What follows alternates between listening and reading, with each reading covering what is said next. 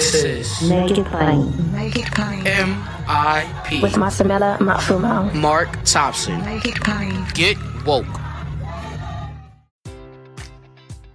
Enjoy all your favorite sports like never before at BetMGM. Sign up using code CHAMPION and receive up to $1,500 back in bonus bets if you don't win your first bet. When you register with BetMGM, you'll get instant access to a variety of parlay selection features, live betting options, and the best daily promotions in the business. And with BetMGM at your fingertips, every play and every game matters more than ever. Remember to use code CHAMPION and receive up to $1,500 back in bonus bets if you don't win your first bet. Place your money line, prop, or parlay bets with the king of sportsbooks today. BetMGM and GameSense remind you to play responsibly. See BetMGM.com for terms. 21 plus only. Virginia only. New customer offer. Subject to eligibility requirements. Rewards are non-withdrawable bonus bets that expire in 7 days. Gambling problem? Call 1-800-GAMBLER.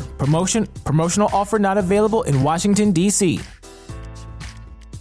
If you're a woman over 40 dealing with hot flashes, insomnia, brain fog, moodiness, or weight gain, you don't have to accept it as just another part of aging. The experts at MIDI Health know all these symptoms can be connected to the hormonal changes of menopause. And MIDI can help with safe, effective, FDA-approved solutions covered by insurance. 91% of MIDI patients get relief from symptoms within just 2 months. Book your virtual visit today at joinmidi.com.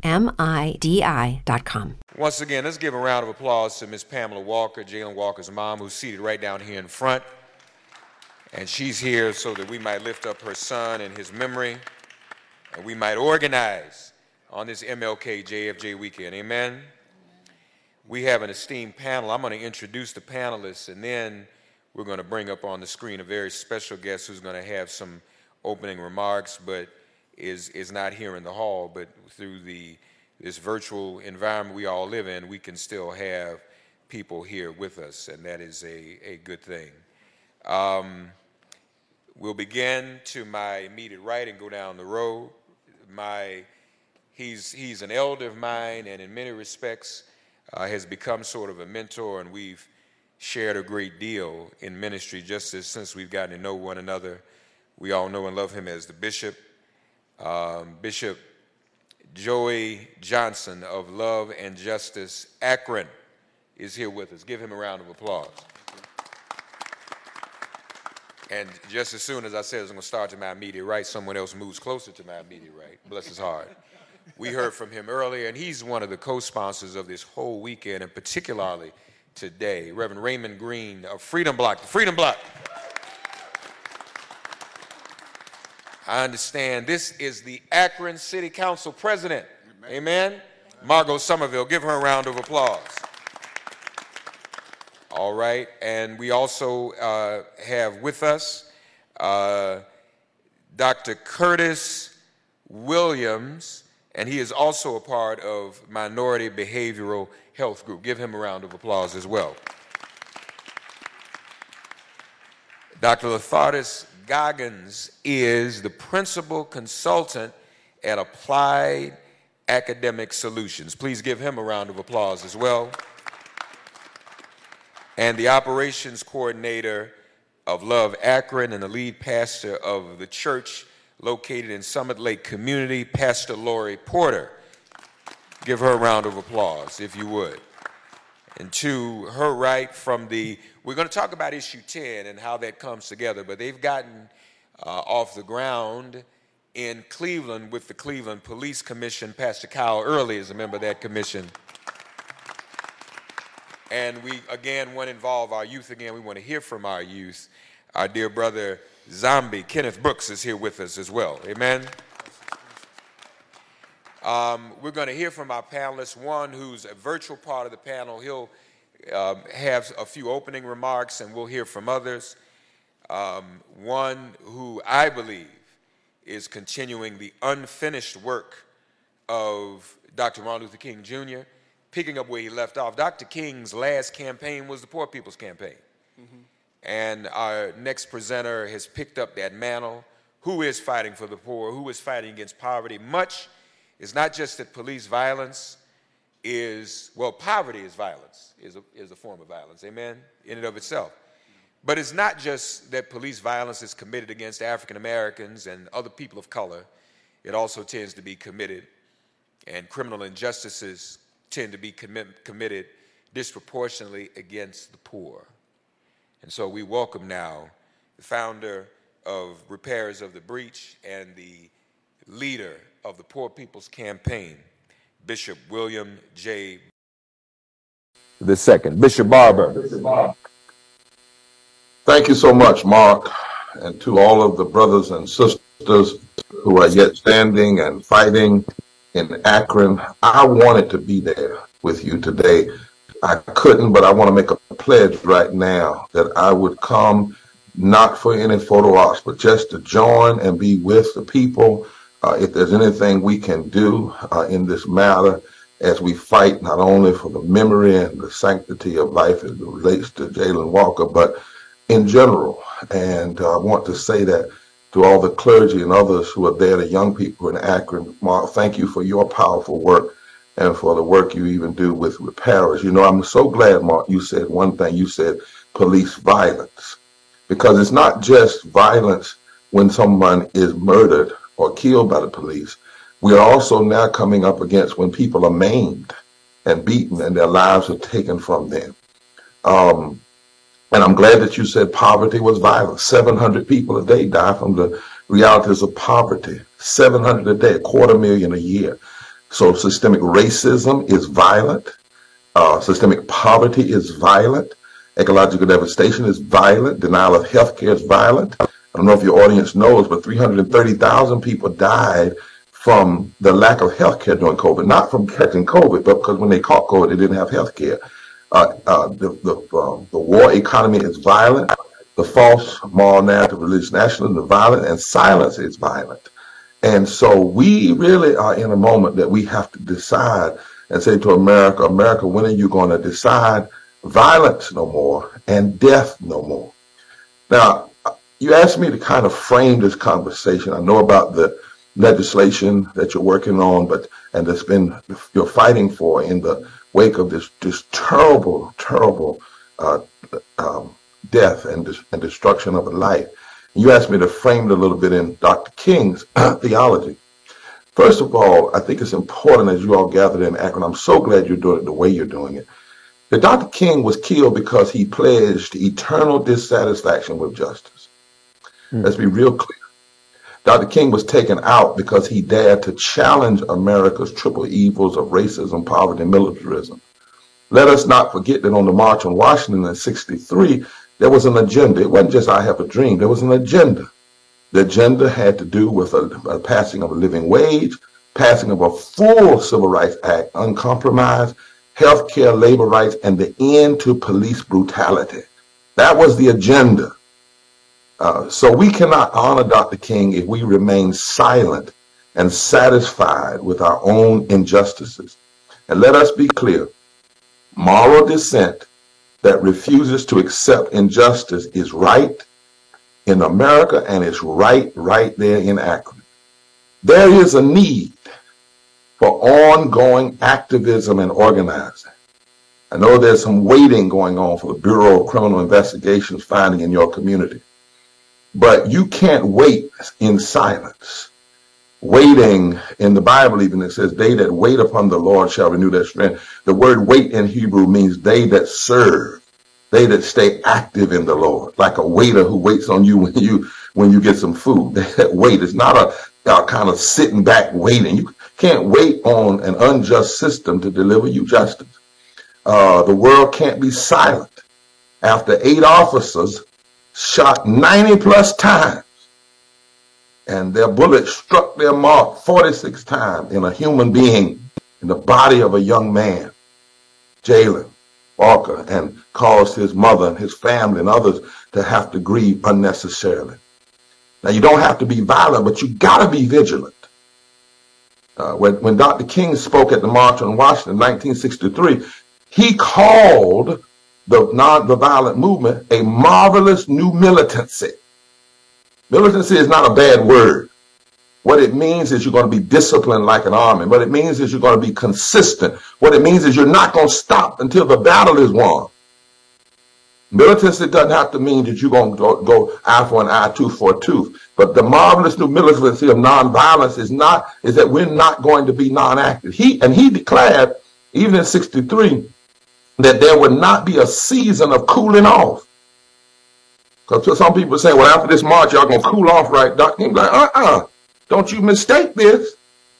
And then when he went to Memphis, you know those words, Mark, you and I often talk about, when the last night he was alive, people talk about, he said, I'm going to the mountaintop and I looked over, but that's not the first what he said. What he said was to the folk in Memphis, nothing would be more tragic than for us to stop now. That's what he was saying. And so whenever we, the living, pause from our normal activities to remember a martyr. Remember, you all are remembering a martyr today.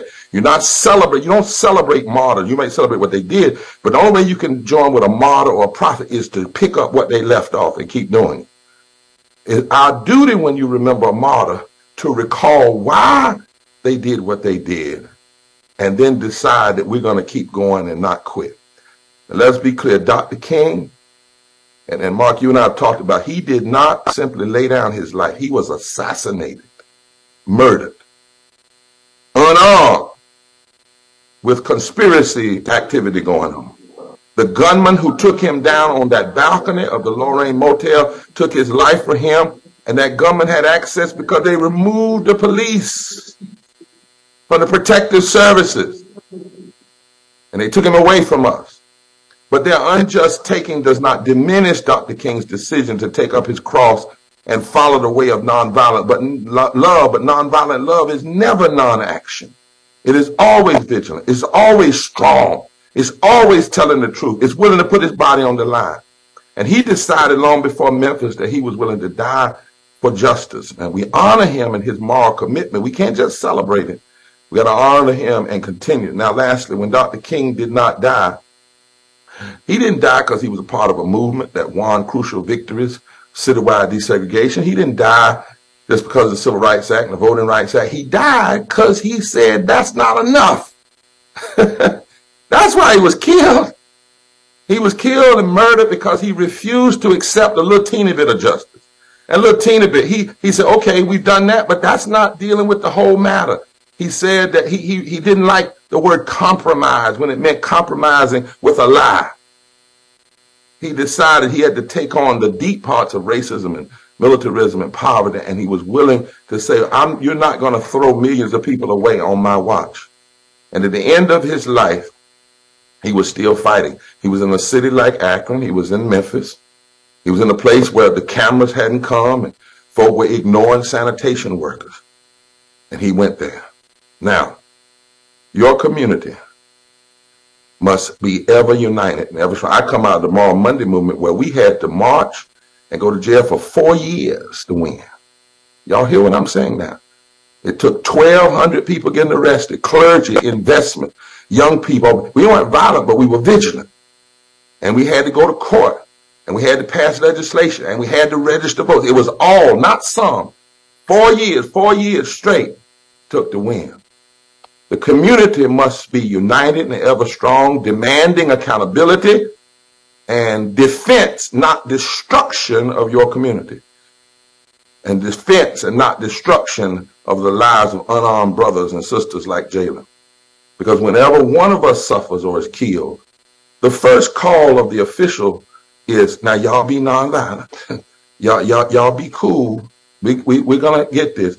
First of all, if you were getting this, folk wouldn't be being shot like this. If you were on top of it. So let's be clear. Don't all of a sudden say you can fix it and you haven't fixed it before the death happened. If you'd fixed it, if you had made it clear that if an officer kills someone, they're going to be prosecuted for murder and lose their pension and lose their life, that would cause a whole lot of folk. But what many of them know is if we do this, we're going to get an unsustained backing of the system, even if it means changing the fact and tearing down the person unarmed who was shot. So they say, be nonviolent, be nonviolent. You shot our boy 46, 48 times, and you want us to be nonviolent. Well, we always have been nonviolent, and we know how to be nonviolent. But we cannot let nonviolence be construed as non-action. What you need to say is to tell the police to stop being violent. And secondly, we cannot let the mother suffer and the family alone. The mother cannot accept non-action. In fact, do you know in the Bible, and I'm closing, there's a scripture in Matthew, Pam, that when Herod, a government official, was killing children, killing boys, killing unarmed children. This is part of the Christmas story. That the Bible says that there was a sound that came up out of Ramah.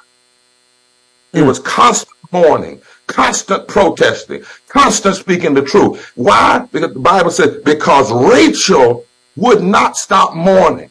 She said, I refuse to be quiet because my children are no more. And if that was right for the Bible in the days of Jesus 2,000 years ago, it was right for Jesus's and the boys that were killed as Herod was trying to destroy Jesus, it's right in the case of Jayla. We can't leave this mother family to stand by themselves, because when you shoot down an unarmed black man or woman, you're shooting us down. You're shooting our dreams down. You're shooting our ability to walk down the street and believe we're going to be all right down. You're shooting our hopes down. You're causing our children to tremble when they just walk on the street. And we won't be silent anymore.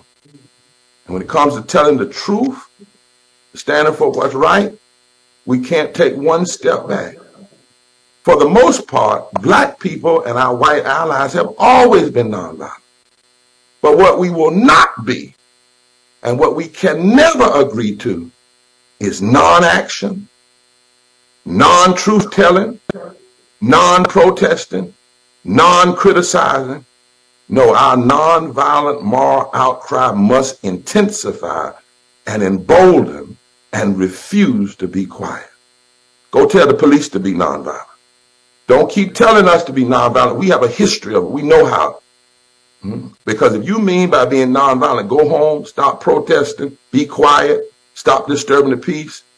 No, we got a right from God. Isaiah 58 says when stuff is going wrong, you're supposed to cry loud and spare not. The Constitution says we have a right to freedom of speech and protest for the redress of our grievances. So we cannot get Jayla, and we cannot leave this mother, this family alone. So when it comes to telling the truth, and standing for what's right, you all are saying today, and we are saying with you across the nation, we won't take one step back. The hell with going home. Heaven tells us we got a right to speak up and cry loud and refuse to be silent as long as any of our children, any of our loved ones are being shot down or hurt in the street. No apathy, and we will not apologize for our moral outrage. God bless you. Bishop Barber, we thank him. I failed to mention the Martin Luther King Jr. Center for Nonviolence and Martin and Coretta Scott King Center for Nonviolence is honoring Bishop Barber tonight with one of his beloved community awards. So please give him a round for that. It's much deserved. Bishop, Mrs. Walker, Pamela Walker is here, and her daughter Jada, I know they're happy to hear from you, and thank you for joining us. Okay, congratulations, Bishop Barber, and thank you for continuing the spirit of Dr. King. Yes, sir. Yes, sir. Thank you. All right. All right, ladies and gentlemen, we're going to continue with our, wasn't Bishop Barber strong? Amen. And we preach back and forth to each other sometimes. So, you know, I said something last night that he said today, so that's how we do. And Bishop Joey and I, sometimes as preachers, you know, we steal stuff from each other too. Amen. Amen. So we do what we got to do. Let's get into it. Reverend Ray. Yes, sir. Issue 10. First of all, again, congratulations on getting that done with the swiftness. With the swiftness. So for those who don't know, and again, so we're streaming this all over the country, so a lot of people are just hearing about what's going on in Akron. Summarize issue 10 And each panelist, I'll ask some questions, and we just want brief responses so we can go around a few times. But summarize it for everybody who's watching, what it is and where it stands now. What's the process to implement? Issue 10 is a community-led legislation. Issue 10 is a community-led legislation that improves community police relations, implements more training for our police officers, institute an office of police auditor with the staff that can do investigations. Once the police investigation is over into police brutality or anything like that, and it was led by the community. The status of it now is it was voted on by 60% of the community, 62% of the community, 29,000 votes. So it is on the ballot currently. If you're watching this at home or if you're sitting in your seats, you can go to the City of Akron website to put in an application to be on this oversight committee. There's a committee that has been put together to do interviews and screen this process. So that's where we're at right now. All right. Thank you. I want to stay with issue 10, so I may not go with the panelists directly in order. The City Council President is with us. Thank you, Madam President, Honorable President. You have a role in this process as it's being implemented and seeing to it that it's implemented, correct? Am I correct about that? Correct. Tell us about that, if you would. Okay, thank you. Again, I just want to say congratulations to those who hit the streets. Again, as an elected official, you don't have to wait on your elected officials to get the job done, right? And in fact, we love to see people in the community who are getting the job done on themselves, right? And so that we can stand behind and beside to support those efforts. Mr. Green said just that. Within the next few weeks, we will be looking and reviewing applications so that we can seat the next Citizens Review Board here in the city of Akron. Again, the charter was very clear. The mayor will have 3 picks. Akron City Council will have 6 picks. Akron City Council will vote on all of those appointments. So again, we want to make sure that we have a strong Citizens Review Board, so we're asking for all the right people, right, to sign up, put your name in the hat to be a part to shape what this Citizens Review Board would look like here in the city of Akron. All right, thank you. Pastor Early, Cleveland is already out of the gate, so to speak, with something like this. Tell us about that. And are you all up and fully functioning? Is that in place? Yes, very true. So just like what you just heard in the process of citizens coming together to put this on the ballot and vote for it, we did a charter amendment as well, which allows us to form a commission that looks at police accountability, policy, and we also have the final authority and or say when it comes to discipline of officers. And so in that— The final authority? The final authority, yes. Yes, yes. So I want to be clear, because a lot of things don't have— you all can decide whether to hire, fire, return to work, all of that? Absolutely. If an officer is disciplined and we feel that it's not right or we feel like it should be reinforced, then we make that final decision on whether or not that officer is disciplined. So if an officer is fired and the union tries to get their job back, they come before us, and if we uphold that, then that police officer is no longer allowed to be on the job. You all get to oversee investigations? We get to oversee investigations. Also, when we look at policy, when you look at general policing orders, we are a part of that process as well. And but just give them a round of applause just for what they've done in Cleveland. And one of the other reasons is why this discussion is important, because we've talked about the different reactions, haven't we today, folks, from protests to power. But the real power, a lot of times, is doing the necessary work, which is not glamorous, which doesn't get in the paper, putting these institutions in place with the teeth to have real accountability. Absolutely. And so we're talking about in Cleveland, you know, some cities only go so far as, let's say, investigation or civilian complaint review. But, I mean, you all essentially are achieving oversight, real oversight. Absolutely. And looking at, you know, also just, you know, police and community relations as well. So even how that process is implemented. So what you talk about is having teeth in the game. We're no longer saying this is what we suggest. We're actually saying this is what needs to be done. Yeah. And why not? And why not? Absolutely. I give you an example, Reverend Raymond. You all know that the Defense Department of the United States has a Secretary of Defense, right? That person is a civilian purposely because, the United States never wanted to be the kind of country, like a lot of countries do, where you can have someone in charge of the military who's a military and could overthrow the civilian elected leadership. So Pascal Early and the commission overseeing that police department, they are civilians overseeing a non-civilian force. So if that's good enough for the United States government, absolutely, why shouldn't it be good enough for Cleveland and Akron and other cities? Amen? Amen. So I think this is where we are. Reverend Raymond, the issue 10 commission will have some, and by the way, the bill and the legislation was known, it had Jalen Walker's name on it, did it not?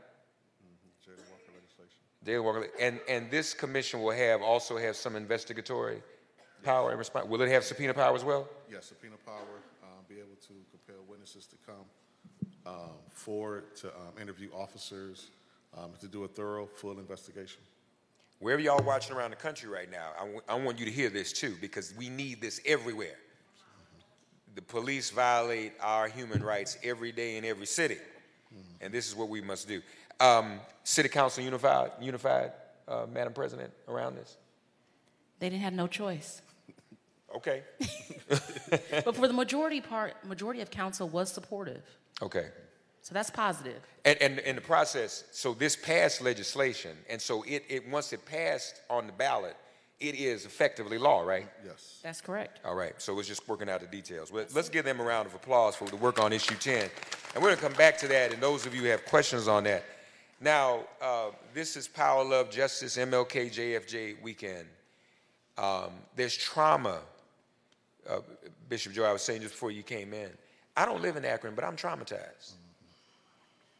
I mean, every time this happened, we all are traumatized in our grief as black people, because when it happens to one of us, we feel it in all of us.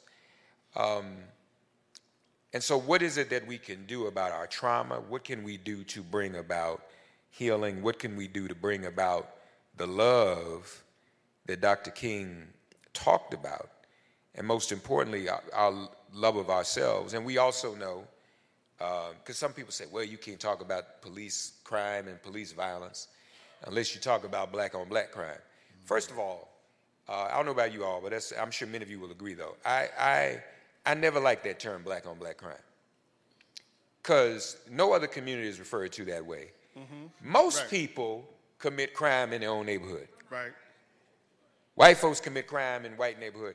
The kid just killed the students. What is that, in Idaho? And all that. And even notice how that story has kind of been softened and romanticized some type of way. People commit crime in their own community. To say black-on-black crime, again, is that stereotype, is it not? I'll come to you first, Dr. Williams. Is that not that stereotype that convinces us that we are inherently violent, inherently criminal? And then that's why we have to keep saying nonviolence. Everybody in here nonviolent. But somebody wants to be able to say on the outside, or ask the question, did they say they were going to practice nonviolence? We don't have to pronounce that when we know that's what we're already doing. And that's not what we inherently are. But we wanted to also address in this the other elephant in the community, so to speak. We know the violence we commit against each other. So, Dr. Williams, in terms of your opening remarks, and I'll put a thought out there and tell me if you think I'm totally off base.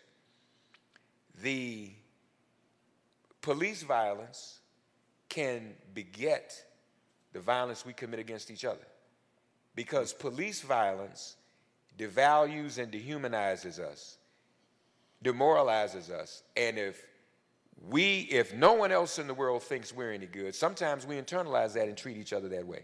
Am I wrong about that? Yes, you're correct. You're correct.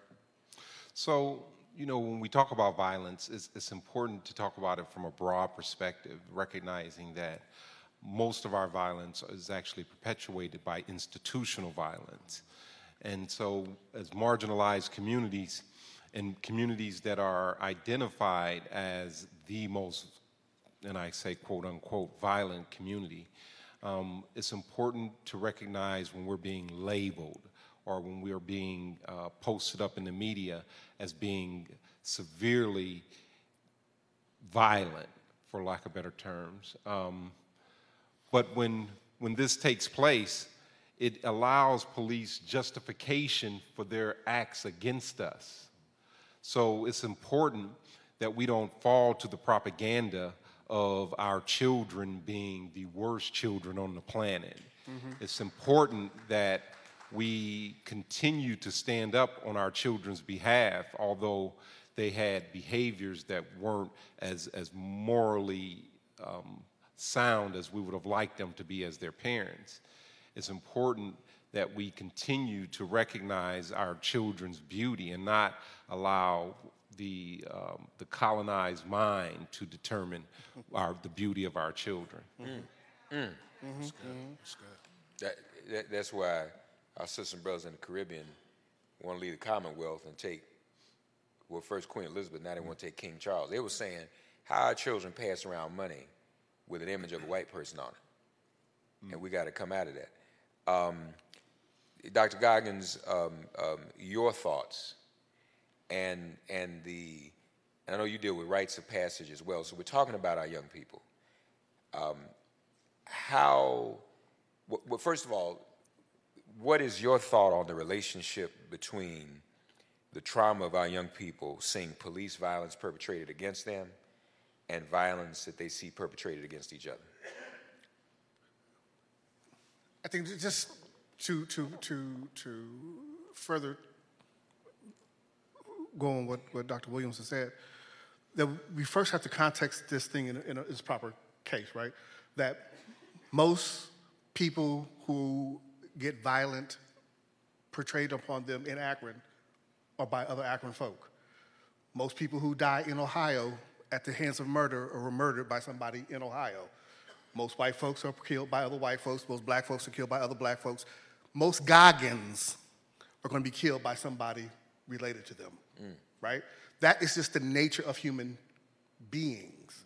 But somehow or another, when it comes to us, it becomes a pathological, something unique, right?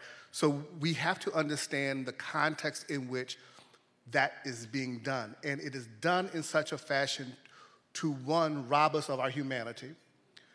There is this social contract that allows the police initially was, one, get our slaves back, two, protect us from them, and the social contract was, we will portray violence on them on your behalf to protect you from them, right?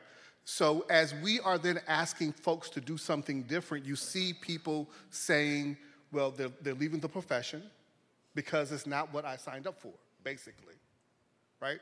So, but that is the prevailing narrative that is heard. And our children who are educated by this society, who grow up in the society, that sees the various images of the society, pick up on that language as well. And so they know, explicitly or implicitly, that their lives are less than, right? But we also have to ask the question as well. Behavior is always a communication. I behave a particular way because I feel something, frustration, unsafe, mistrust. So anytime young people act out, if all we do is somehow or another pretend there's something inherently wrong with a child and not ask, what does this behavior communicate? Why would a child feel the need to take this onto themselves, act out this way? That's a question for us. So I forgot who said it, but no child came here cussing, fussing, doing all that kind of stuff. Any child that does that learned it from the people who were already here. Right? So in this conversation about violence, particularly the violence that we that we see amongst our children in various contexts, be it school, community, those kinds of things, and we do, of course, have to deal with that immediate act. We also have to ask, rights ask us in terms of understanding it as a process and a model, not just as a program. What is the role of the community? What is it that allowed that to happen here amongst us? What was the role of the elders? What was the role of the family? What was the role of even peers that would allow that act to happen? And how do we heal and deal with that and address that? I think that's also an important part of this conversation that we have to pay attention to. I want to come back to that too, the two of you, in terms of how do we heal, and even the impact of violence committed against us in our bodies as black people, the impact that it has on young people. But then we also have, the adults have some responsibility. I want to share something with you. It just came to mind as you all were talking about that. James Baldwin went to do some investigative journalism during the Atlanta child murders, if everybody remembers that. And he was sent there on behalf of, believe it or not, Playboy magazine, because they had journalism in Playboy magazine in addition to other stuff. I don't know what that other stuff was, but that's what I heard. And he wrote an investigative piece which turned into a book about the Atlanta child murders, but the title of it was The Evidence of Things Not Seen. And in the opening of that article, he talked about the danger that the young people in the Atlanta area were in, and some of the places these young people frequented, even though it may have not been safe to go there. And he talked about why would these young people want to put themselves in danger or may even feel so reckless about their lives as if they didn't care what happened to them. And I'll never forget something he said. You all talked about what people learn before the kids get here, what the kids learn from us. They said that when we as parents and elders fail our black children, our children seek death, and they have no alternative. When they feel and believe we're not there and we've given up on them, what else do they have to live for? And so, because you've even had young people put themselves in a position to commit. We have more suicides now. We have suicides by cop. Bishop Joy, what, and you're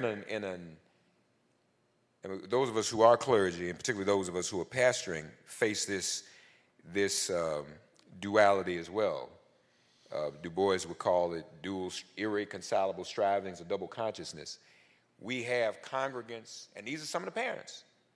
I want to do something about what the police did to Jalen. I want to do something about violence.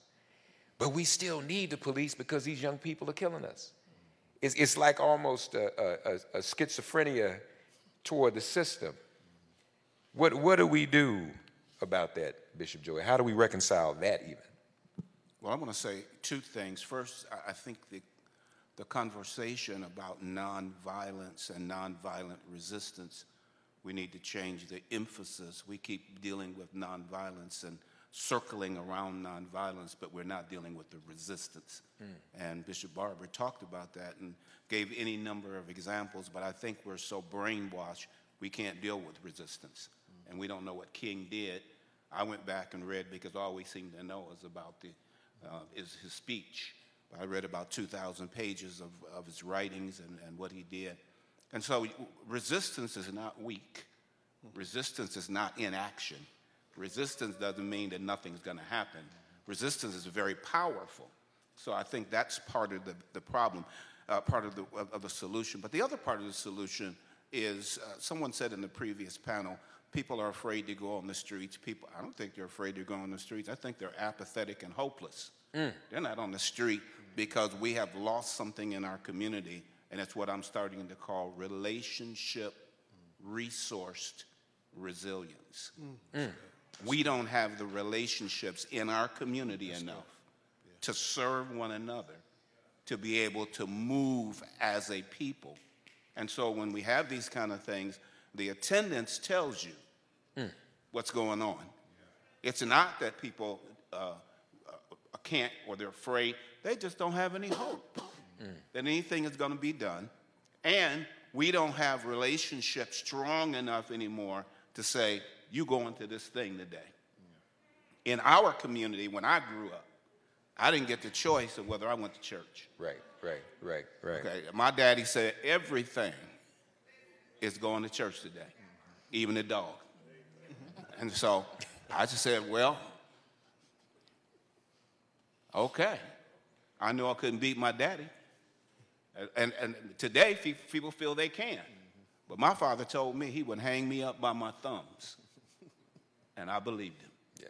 So I could see myself. Hanging by my thumb. But we don't have that same community. We need that. We must restore it. It's not about black on black crime. It's about relationship, resourced resilience. There are resources in our community that we are not taking advantage of. Resources that we have as a people that I think we ought to take advantage of. Amen. Thank you for that. Speaking of that too, Pastor Porter, what are your thoughts about how this community heals yet remains active simultaneously? And I'm going to show you all something. Since Bishop Joy said that, it's interesting. How many of you were here last night? Okay. Wasn't an empty seat in here. Which is good. That's fine. I mean, and JJ was great. But this was spiritual gospel music.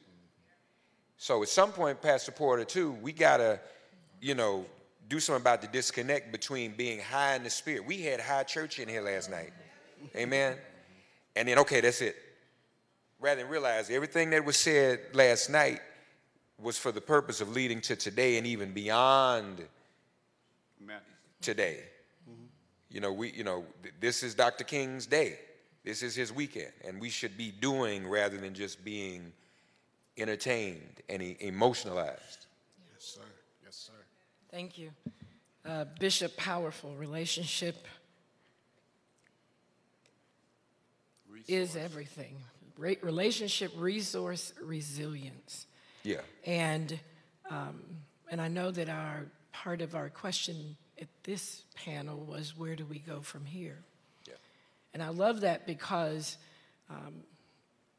the family throughout history has always been the greatest source and influence of every generation. At least it should be. There has been a great falling away. And in the county of Summit, the city of Akron, we are blessed to have government officials and county organizations that see the need that exists in our community because of all the trauma. Long before Jayland Walker, there was COVID. Long before COVID. That's right. There was the breakdown of the family. And so, we kind of have to look at the trauma that we've experienced in order to understand the grief that we are sitting in. And sometimes people think grief is Big Mama died. No, grief is any unmet expectation. Wow. Any unmet expectation. Divorce. You work a job for 15 years and COVID comes and you get not laid off, not given a severance, but just let go. You lose your house, you lose your car, you lose your health. People are dying all around you. Trauma. Grief. First of all, we have to be able to acknowledge what it is. My boss, Kemp Boyd, often quotes someone, and I apologize that I don't know who the person is, but he says that pain that is not transformed will be transmitted. pain not transformed will be transmitted. And so, you know, the Summit County ADM Board trained 17 specialists in grief recovery last year. We took over 150 participants through the method, which is an evidence-based method, 8-week program, absolutely free. Participants had to pay nothing. Those that were trained paid nothing. Thousands and thousands of dollars spent to train people. And then in the middle of that, we're coming out of COVID, and it's because they saw the results of COVID and the impact that it was having in Black communities. And we didn't just train 17 specialists, but we trained 17 African American specialists, thanks to the ADM board. We turned around and wrote more grants and received more money. And so this year, from July 1st of last year through June of this year, we will in fact facilitate 18 8-week grief recovery method sessions. Absolutely free of charge. What's the value? Well, the book, you get a free book. But then if you were to go through the Institute and take this course through any specialist, it would cost you to join a group the sum of anywhere up to $600 to $700. If you did it individually, up to the sum of $1,600. And Summit County is offering that to the residents of our city in our county absolutely free. Where do we go from here?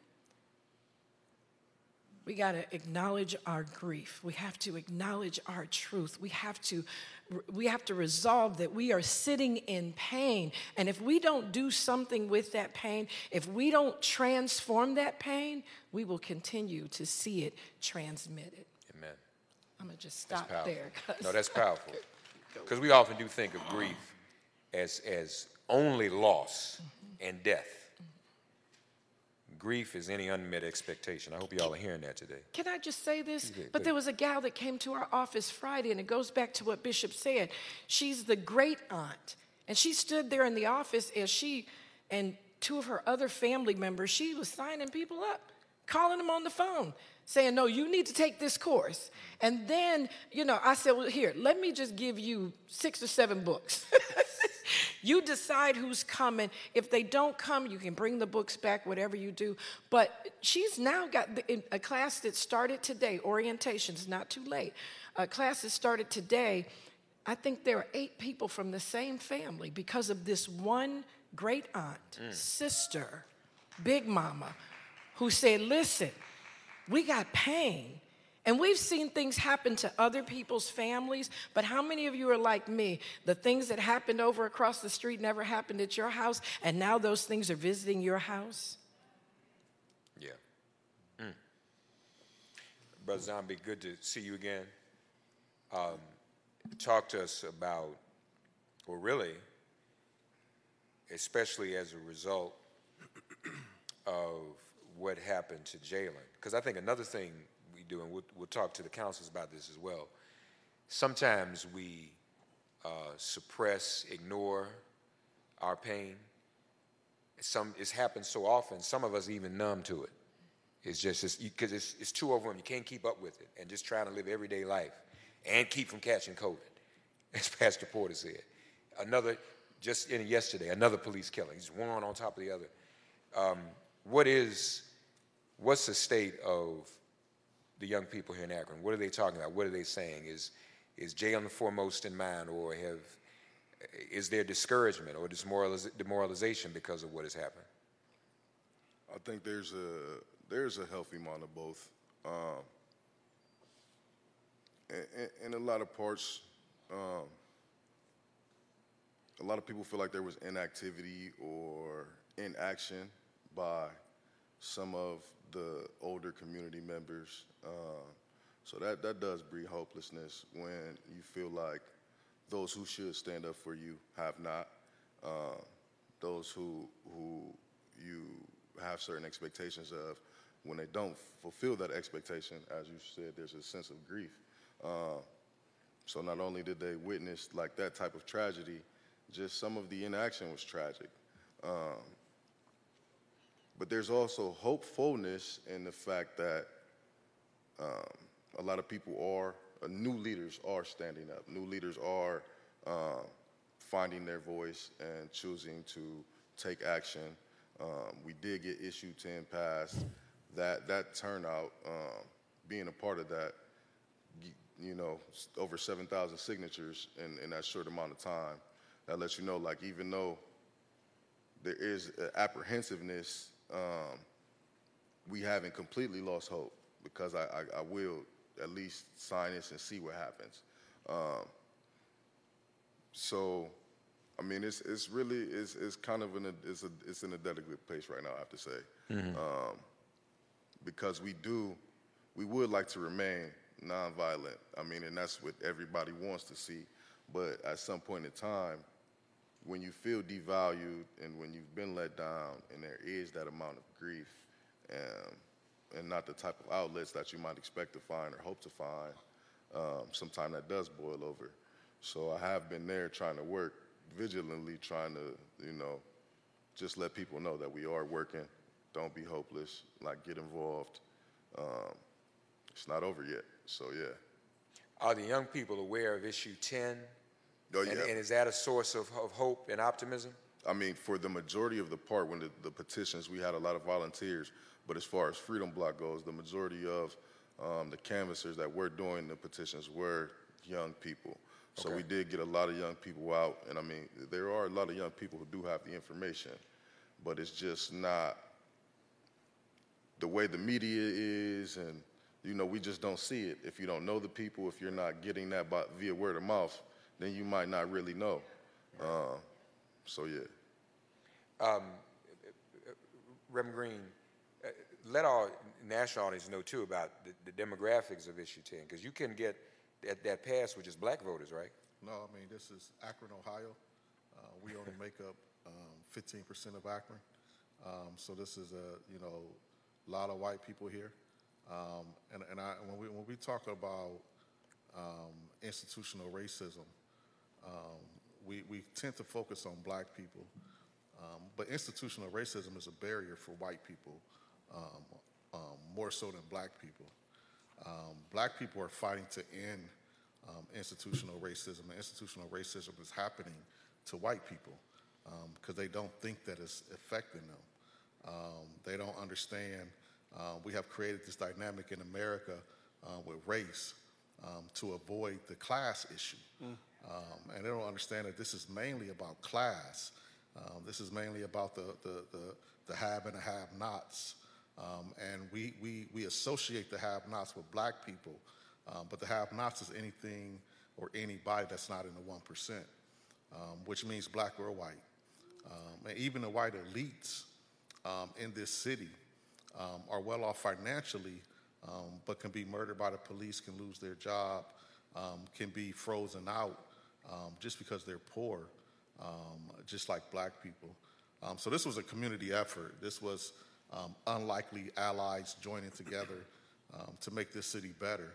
And that's why it becomes important for us to continue to build, as we showed in the video earlier, continue to organize and continue to build. And as the bishop just said, build relationships. Because until you build those relationships, you don't know that the same thing going on in my household is going on in your household. And now we can have a dialogue, no matter whether we're black or white, but we can have a dialogue about humanity. And that's what the Freedom Block is able to do. We focus on black issues with the understanding that this is not about race, but about class. So you come to our office, you see white people, black people, young people, older people, elders, because this is more about class and about have-nots than it is about race. Okay. Just for everyone's information and those who are watching as well, Akron, Ohio, Issue 10, Police Oversight Board and Auditor Amendment named after Jayland Walker, this piece of legislation. This, and I didn't realize this, I just looked at it, 61% of the vote, ladies and gentlemen, voted yes. 61%, passed with 61% of the vote. So that says That says a lot about where this community is and the significance of this issue. Madam City Council President, what's the timetable to actually stand up this board? I do believe the date is February 24th by the charter that we have to have this commission seated. Wow. And how many members will it have? So that's 9 members. Wow. And they're appointed by, again? So the mayor has 3 appointments. Akron City Council has 6 appointments, but you have to remember Akron City Council has to vote on all of those appointments. I see. So people come and people have to be nominated and they'll have to pass the nomination. All that. Okay, I see. Absolutely. I see. Pastor Porter, well, let me do this first. Bishop Joey Johnson, you talked about resources, and we appreciate your words and the way you frame that. Tell us about what you're doing with Love and Justice, because I wonder if that is also a template that people around the country listening. And I was able to go to one of them. I don't live here. Folks have been very welcoming to me, even though I don't live here and I'm just a visitor, a stranger. But I went to at least one of Love and Justice's gatherings. They're one of their early meetings, and Bishop Joey has been keeping me informed. Tell us about that and whether or not, or actually how Love and Justice is helping to implement the vision you just shared with us in terms of resource development and resource access. Thank you, sir. Love and Justice Coalition is a broad-based clergy group that is attempting to have more of a singular or at least a united voice when these kinds of things take place. And we are attempting to create these relationships. And now, a lot of the things that are going on right now are preparing for the Jayland Walker verdict. And all of a sudden, we're going to want to jump up and do something. And if we have not created those relationships, what we have a lot of times is just confusion. There are so many groups. There's so many people speaking. We're not sure who to listen to. So we're trying to come together, have discussions, map the resources, talk about those things so that we have more of a unified voice when any of these things take place, not just the shooting, but any need in our community. Okay. Thank you for that, and that's very important. Cashback is not available on gas in New Jersey and Wisconsin. Hey, good morning. You're heading to the airport, right? Yep, thanks for checking. I like the car. How long have you been a rideshare driver? About 3 years now. I really enjoy it. Isn't it hard to make money these days with the price of gas being so high? Not for me. I use Upside, the free app that gives you cash back for every gallon of gas you buy. Wait a minute. Are you saying you actually get real money back when you get gas with the Upside app? Yep, I get real cash back every time I get gas. Does that actually add up to anything? I'll make around $200 to $300. Wow, that's serious extra cash. I'm downloading the Upside app now. Download the free Upside app now to earn real cash back every time you buy gas. Use promo code CAR for an extra 25 cents a gallon bonus on your first tank. You can cash out anytime right to your bank account, PayPal, or a gift card for Amazon and other brands. Just download the free Upside app and use promo code CAR for a 25 cents a gallon bonus on your first tank. That's code CAR. We're going to get some news, and I agree. We're not just here to talk, folks. We want to follow up for the purpose of organizing and activism. And I think this community best be organized and prepared for whatever the decision is going to be, rather than just have everybody reacting individually. I mean, unity is something that we want to seek. Pastor Porter's eloquent words about grief. Dr. Williams, is there not collective grief? So she talked about grief. A lot of us think about our individual grief, but there's collective grief we have as a people, a harm done to our people. And if there is collective grief, Dr. Williams, what do we do about that? What are you all doing to work? How do we dispatch grief counseling to the collective? So you're absolutely right. Our people have a historical connection to grief.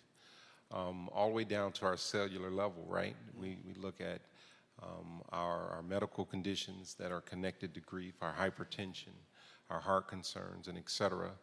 And so it's important to remember that because collectively grief is omnipresent in our culture, is that we have to do things to bring it to balance, meaning that in order to bring something to balance, you have to put as much weight on the other end in order to bring it to balance.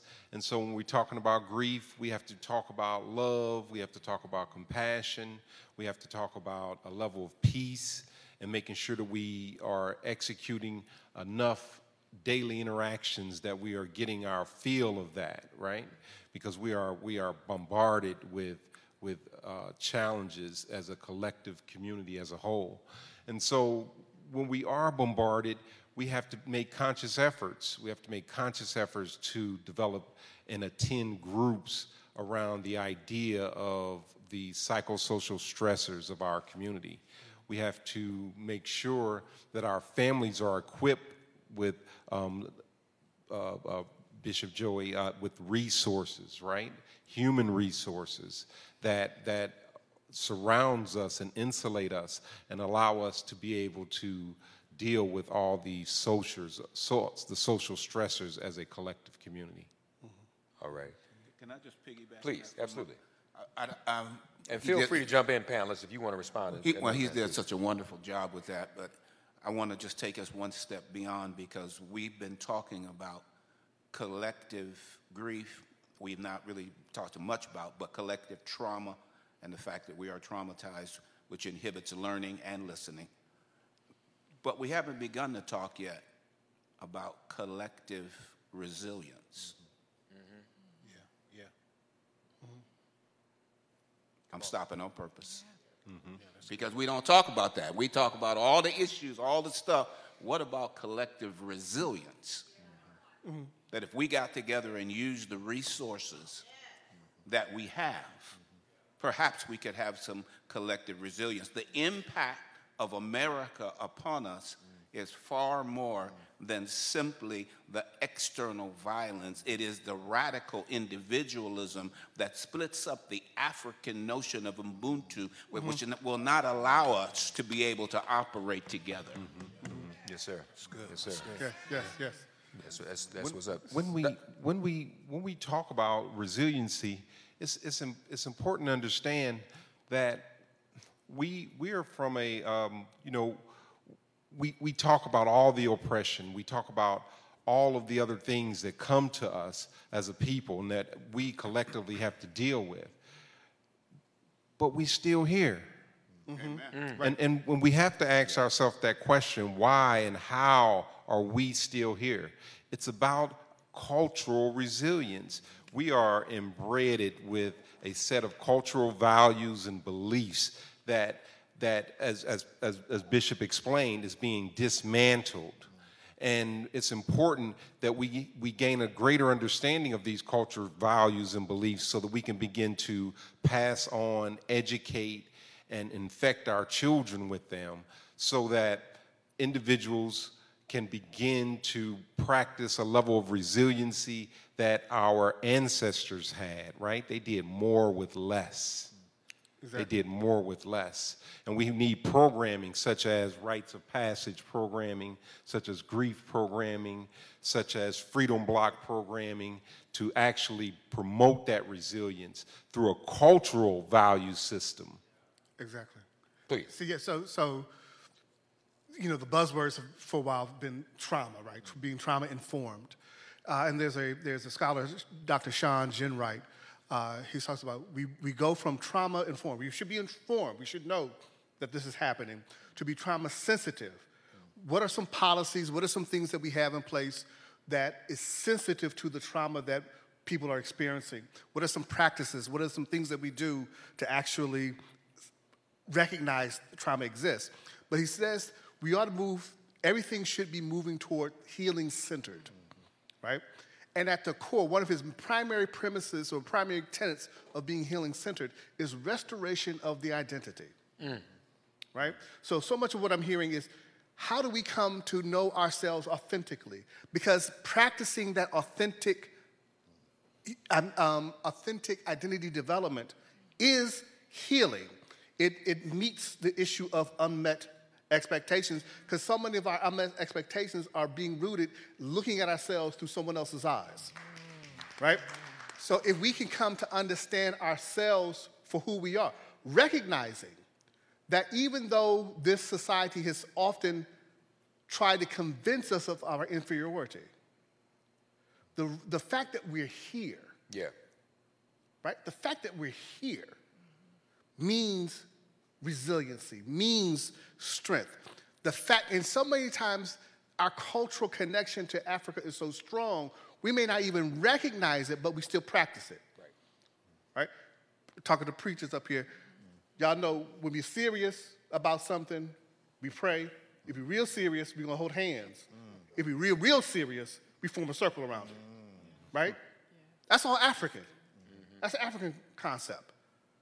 And we do that inherently, and it's been a part of the resilience that allowed us to exist and practice humanity even through some of the most inhumane practices and time period.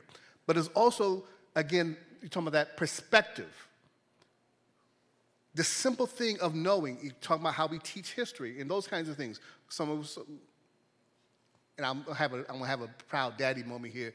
My daughter was talking about education. But a part of that is knowing the perspective in which we talk about it. Slavery is not something that we came from. It is something that we went through. Just that little bit of perspective tells you something existed before that couldn't be destroyed through and existed on the other side of it.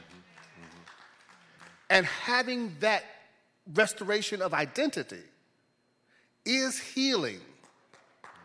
Is healing.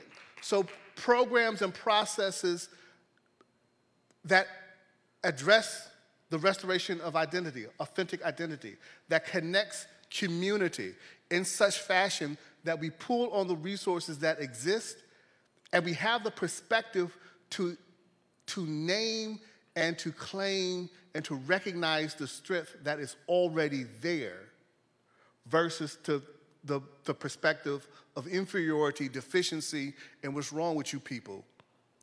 Because the fact that we're here says we're doing something right. Yeah, amen, amen. What an understanding of self allows for you to love yourself. When we think about our biblical principles, and the Bible teaches us that we ought to love our neighbors as ourselves. But when you don't know yourself, you don't love yourself, you treat your neighbor from that place of non-love. Understanding of where this movement is going and where this movement needs to go is a revolutionary love. It is revolutionary to love. It is so easy to hate. It is so easy to not like. Capitalism has formed this principle in our lives from the time that our country was took from under us, where Christopher Columbus claimed something that we were already here. So when you go back to all of that and understand what Dr. Goggins is saying, as we went through slavery, slavery happened to us, slavery landed on us. We were not slaves. Right. We were scientists, we were doctors, we had self-knowledge, self-understanding, self-love. In order to get to that place, we must be revolutionary in the way that we love one another. You are not my competition. You are my brother and my sister, and the more I lift you up, the more I am lifted up. The more I am lifted up, the more our community is lifted up. The more we don't see these things. And what happened is capitalism has allowed us to compete against each other for something that is not tangible, which is love. I just wrote a book on this. I'll give a shameless plug. Come on. The African American Struggle for Identity. And I wrote the book because of young people who are leaving the church saying that Christianity is a white man's religion. Right. Not understanding that Christianity was in Africa 600 years before Islam came on the scene. Mercy. They don't know that. They don't know the history, and so that's why they can't, they're unable to be able to understand their identity. And what I do is talk about what I call Pentecostal motor behaviors that we lost and that we've thrown away when we walk away from church. The ring dancing, the call and response. These are things that we are still doing in our church that actually come from Africa. And if you go to certain places in Africa and attend a funeral, you'd think you was in the African American church because they're still doing some of the very same thing. But that's not known.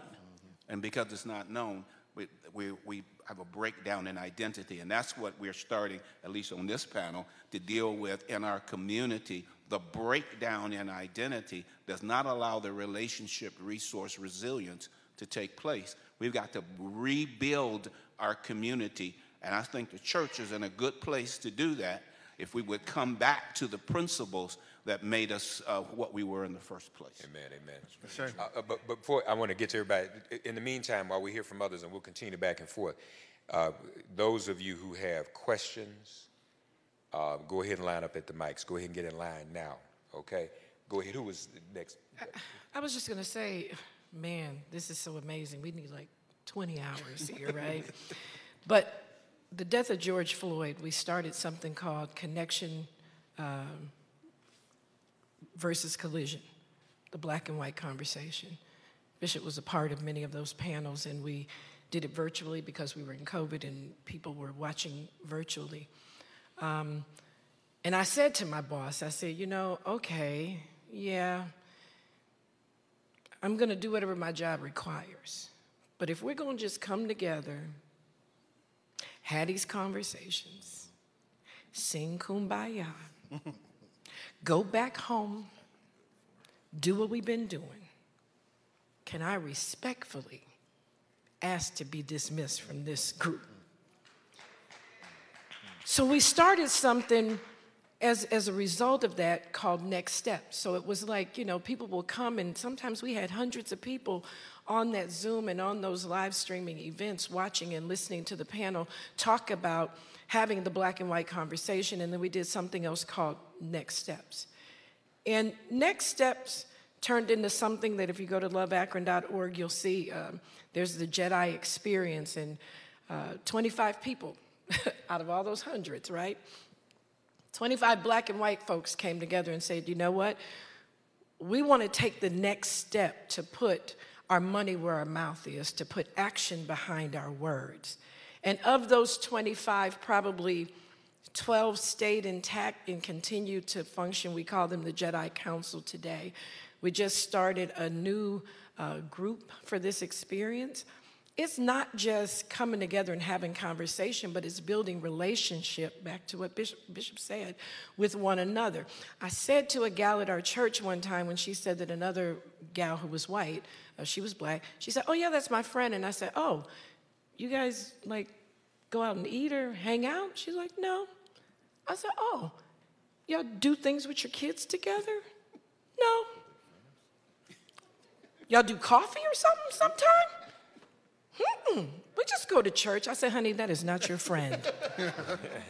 So if you're white, right, and you have not invited me to your home, if your daughter or son gets married and you didn't invite me to the wedding or to the bar mitzvah, we are not friends.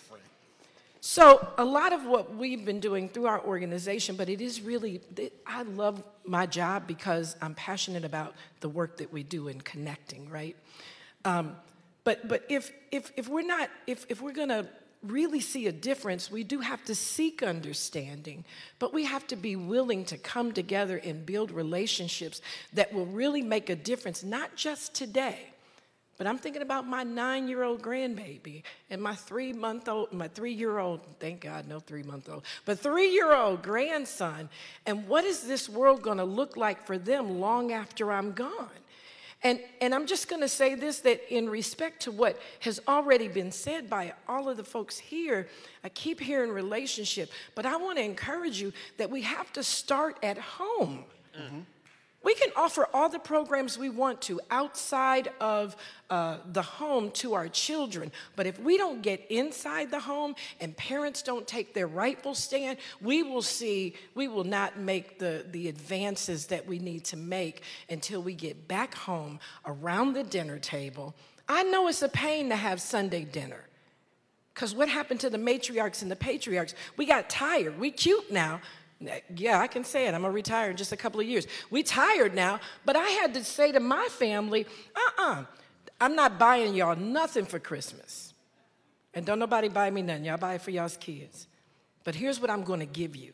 I'm going to give you the gift of quality time with one another so you don't have to crawl over in the casket when somebody is gone, because you will have invested the time to build meaningful relationships with one another. So it begins at home, and then it should spread out to people that don't look like us, so we can gain an understanding, so that people don't walk around, because some of them don't know that all white people are not bad, and some white people don't know all black people are not bad.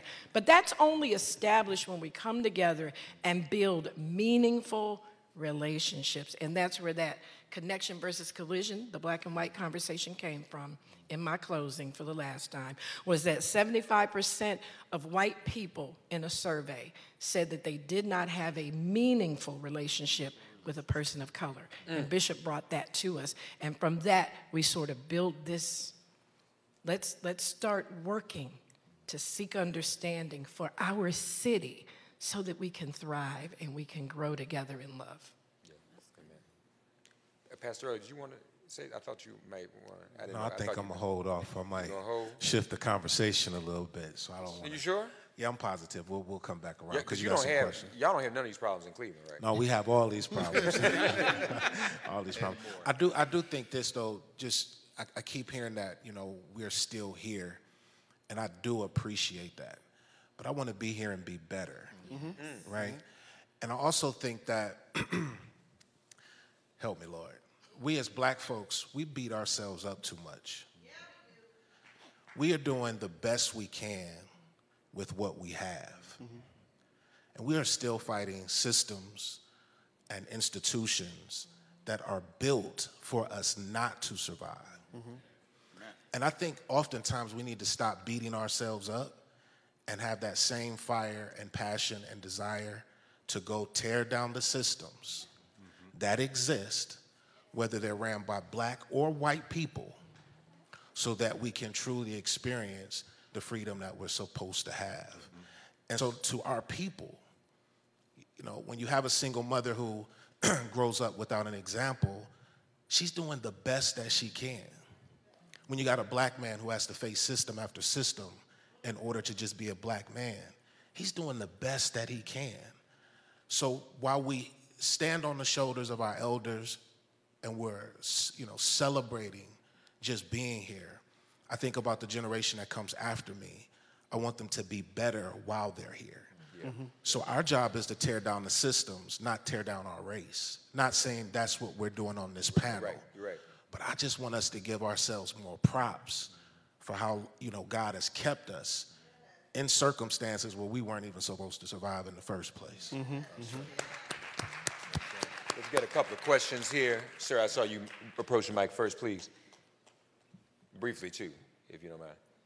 In light of the historic Poor People's Campaign and in the spirit of where do we go from here, we discussed earlier how the economic system, and we're fighting systems of capitalism, pits people against each other, and greed ends up taking over. So my question is, as far as what relationships can be built between business owners, labor forces, and the government, what resources can come about so we can build resilience and inevitably possibly shift whatever our economic system is so it's more equitable? I yield my time. I can hop in for a second. I think one of the things the movement is missing is money. Like, we fight with everything, but we don't have the resources to go against those systems that exist. Right now, the biggest issue for Issue 10 and even what we're going through in Cleveland is not banks, none of that. It's the union, the police union, because they have more money than most of us have when we start talking about fighting systems. So when we talk about black business, when we talk about black institutions, we need to start developing our own political PACs, super PACs, so that we can pour unlimited money, just like they do, to fight the messaging that they put out there. The other thing that black businesses can do and institutions can do is support your local organizations. Stop just giving to the name of the organization because it's familiar. United Way ain't doing what Freedom Block is doing. So we got to make sure that we pour into the movements that stand on the front grounds for us, and then that allows us to have economic power, which shifts a whole lot of conversation when you go on with money and not just the movement. I want to piggyback on that because I think it's excellent. And while we were talking a little bit about how the families, the challenges of the family, there's some research that I just read that talks about the impact of the neighborhood. That maybe the family is so challenged it can't do what it needs to do. But the neighborhood has resources that may be able to lift up the family. And I want to just challenge the notion, and nobody said this, I'm challenging because I think it's there, the notion that black folks don't have no money. Yes, sir. We got money. Yes, sir. It's a matter of what we want to do with our money. Yes, sir. And whether we are willing to pool that money in any way. This has been an idea of mine for 30 years. Maybe it's not going to happen in my time. Why don't we have our own bank? Right. We do. Okay. Where is it? One United.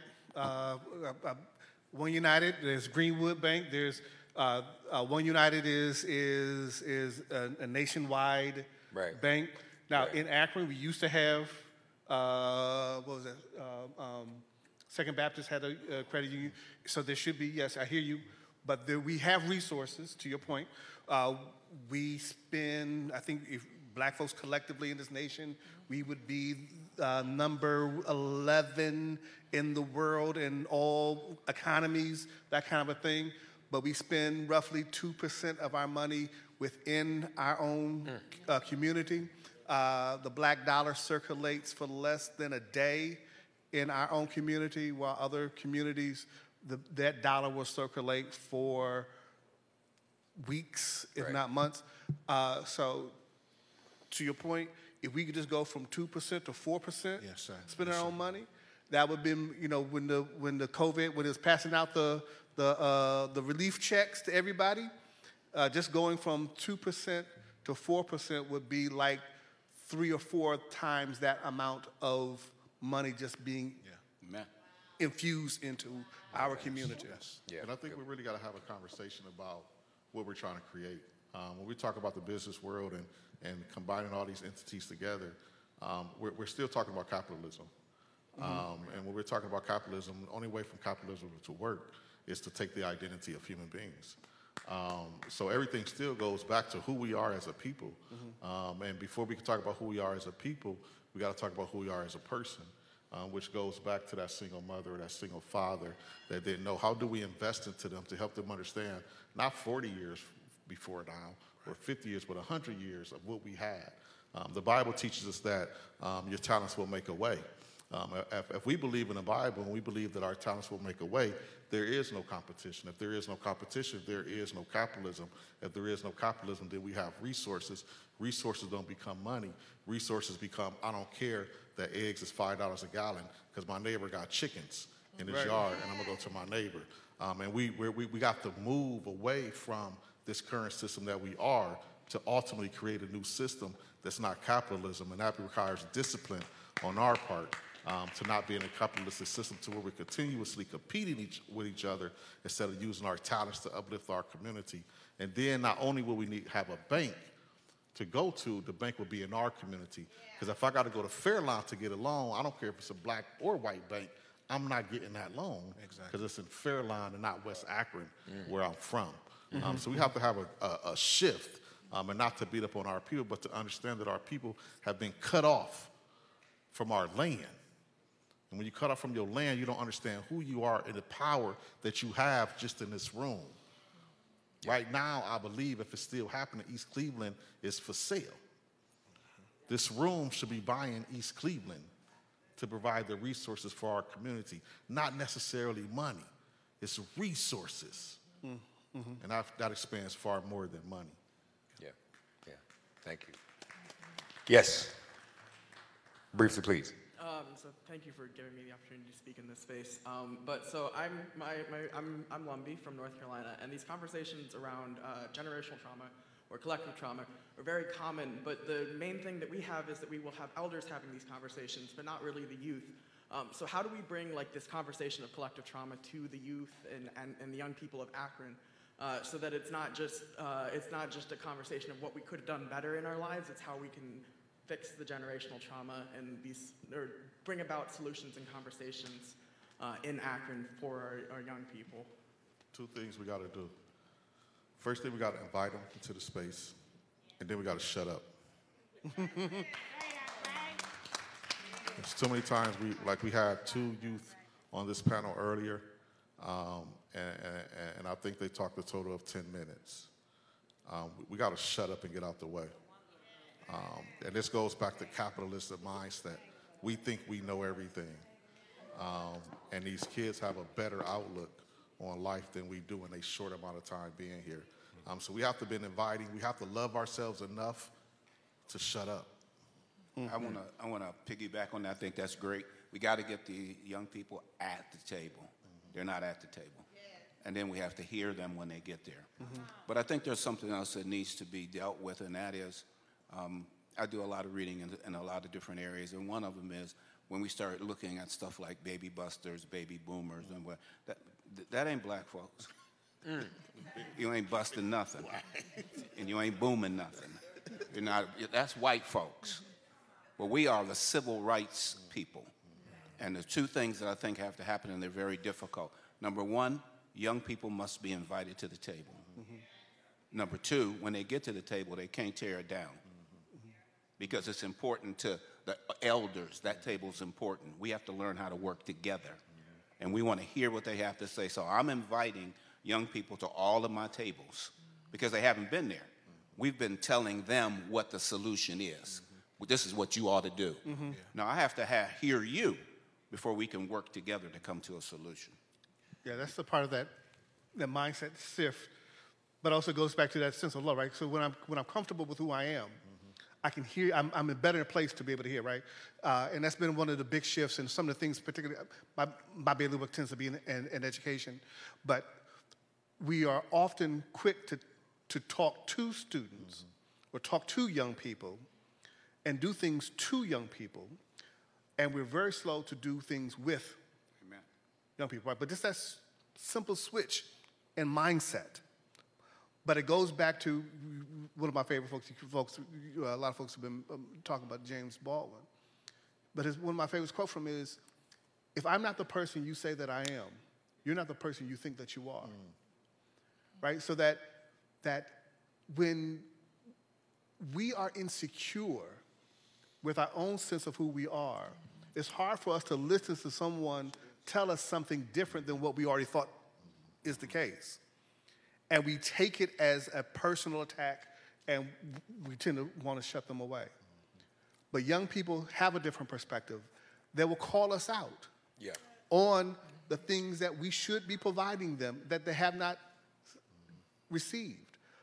But at the same time, without those resources, because they're human, because it is something innate about that God has put in them to do, they will do the things that they feel necessary to do without the wisdom of the folks and how to do it. And then when they mess up, then we want to talk about them for the resources not doing it the way that we've not yet prepared them to do, right? So all of that, it has to be all of those things. We have to invite them, yes. We have to be listening to them, yes. But we also have to have the security in ourselves to be challenged by the work that needs to be done. Amen. I just want to say one thing, too, if I can. Please. We got to create safe spaces for our young people to heal through trauma. I was just reading at Krause School to a kindergarten class. Our babies are only 5 years old. We're reading a story about a frog and his family. And the baby sitting right next to me just broke out in tears because her dad is incarcerated, right? Our babies are carrying heavy burdens and weight every single day. We got to create safe spaces. Who are talking to our young people? Who are helping our young babies through grief? I want to add this. You know, I work with elementary all the way up to individuals who are incarcerated. The mental health discussion amongst young people has become cool now. I don't know if we realize that, but it's growing rapidly on social media. It's growing rapidly in conversations in your DMs, in school classrooms. The challenge is that we don't understand their language. And language matters to young people. So while we use the terms that we use from books and school. It's just unrelatable. And we keep saying this, like we got to invite them to the table. My young people would say, we got our own table. Y'all need to come to our table. And so I think when we embrace that it may not be the way that you healed, or it may not be the conversation that you had, but young people are crying out for help. And the sad thing is they're getting help from one another without the professional, oversight that is needed. So we got to start training our young people more about mental health, what that field looks like, and letting them know that you don't necessarily have to have a degree to help save somebody's life or to keep somebody on the right track, but you can point them in the right direction. But that comes from us going to them and listening to a conversation or to language that we may never, ever understand. And can I was just going to add this, that even coming into this year, I was looking at our organization, and I said most of the people that we touch and talk to, honestly, are 40 and above. And my niece did a TikTok about, I told them, y'all coming to this family dinner every month. I'm going to see y'all. And so she did a TikTok about it, and it just, like a light bulb went off. And so then I asked someone that's in like the marketing field, I said, do you think is it okay for like an organization like ours to hire a young person to kind of follow us around, begin to do TikToks? Because I think the other reason why, correct, there's a table here, they're saying, here's our table, but I think maybe sometimes they might not see a space for them at the table. It's like if you come to the table and all the seats are filled, you're not sure if they want to move the chairs around to make room for you. So that was just something that we're starting this year. And I thought, well, if young people are spending all day on TikTok, then let's start doing TikToks that speak to them about this is what's happening, this is what's coming, and it's something that you at 20 or 21 or 18 or 17 or 16 could be involved in. That was just my personal thought. For me personally, I can say I have been invited to the table, which was greatly appreciated. And things did get kind of emotional, and I did appreciate the fact that the people in the room gave us that space to voice our feelings, because there are frustrations and hurt feelings and senses of abandonment there. And for us to come to the table, hard conversations are going to be had from all sides, because, like you stated, once again, there is grief, generational grief. So, yeah, I mean, like, there's going to be hard conversations, and we appreciate that our emotions were not interpreted as disrespect. And even for me, I'll be 35 later this month, so I don't necessarily consider myself a young person. But I try to keep that in mind for even my children and younger people. Like, the way that you communicate may not always be the way that we communicate. And the way you express your emotions might not always be the way that you express your emotions. Like, even over this summer, a lot of times with a lot of the actions, sometimes Ray was not always in agreement, as well as other people in the community, with the way that we chose to protest. But he still was there. They still supported us. And that's really what we need to see, is that even if you don't agree, that we have your support and you are going to back us regardless. So that's me. Amen. How many more questions on this side? Just one? Okay. Two? All right, let's take them together. We'll get them both at the same time and get responses. So come on.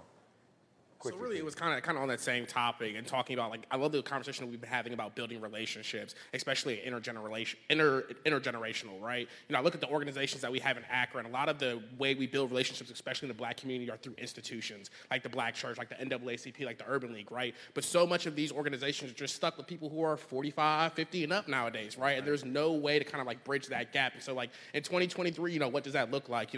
I'm 27 in this city, right? And like, I tell you, there are just not young folks who are involved in these organizations, right? I go to these places and I'm trying to network with people who are 50, and it's like, and it's just a different kind of relationship building, right? It's like, what does that sort of thing look like in 2023? Do these institutions need to adapt, right? And some of these institutions are over 100 years, right? The NAACP, these organizations have been around for so long, right? And so how do we kind of, bridge that gap? So you want an answer to how do we deal with that in 2023? And the next question, we're going to take them both. Go ahead, please. Sorry, I'm a little short. I didn't really prepare, but I just wanted to get some of the things off my chest.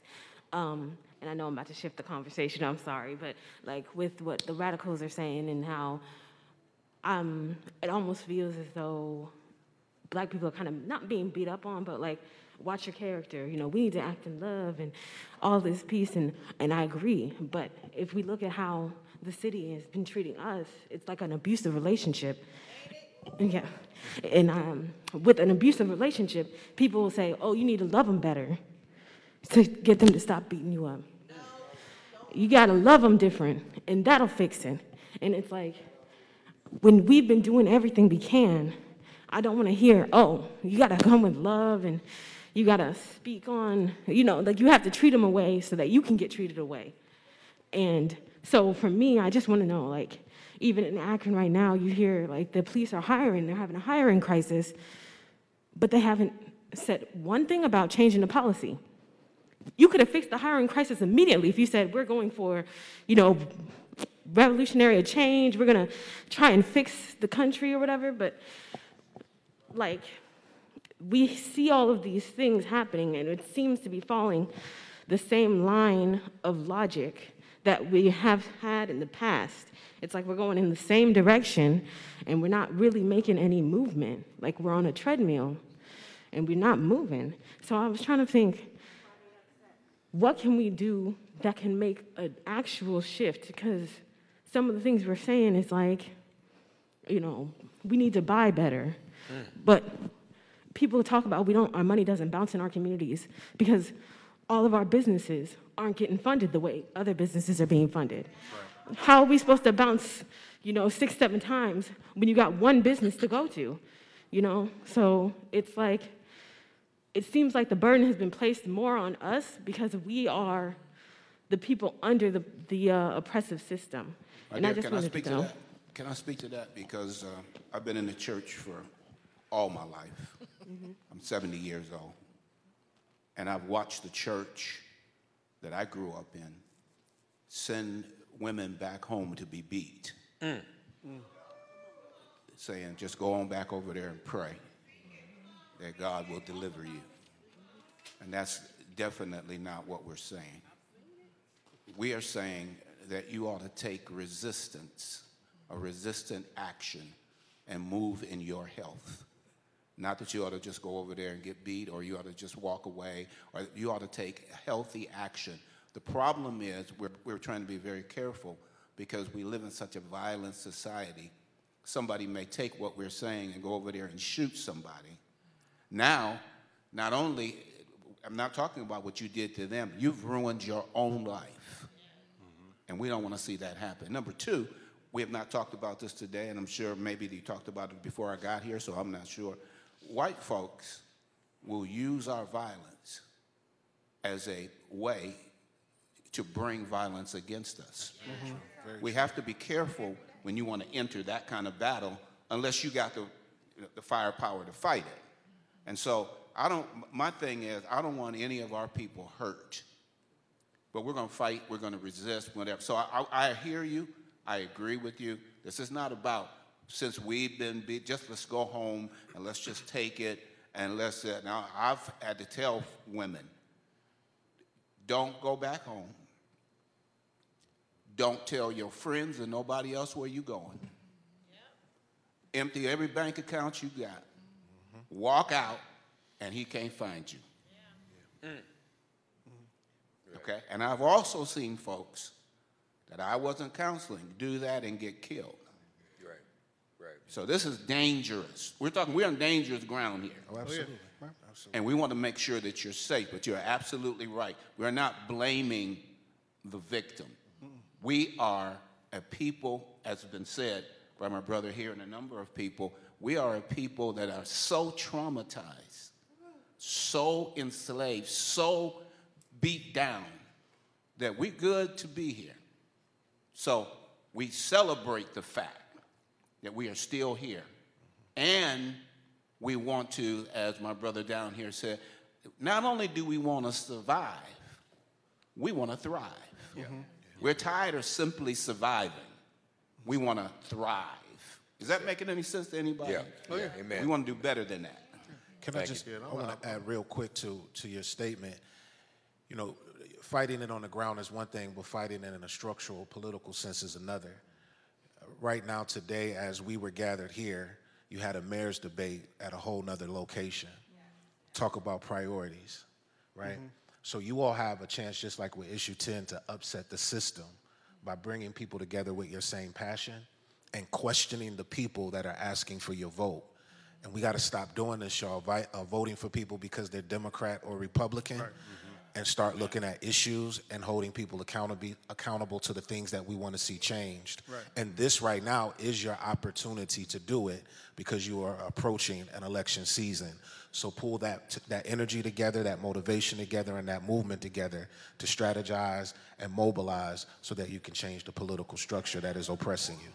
Yeah, when we're talking about love, I'm not necessarily, at least for me, I'm not necessarily talking about love my neighbor or love the police, or I'm talking about love myself.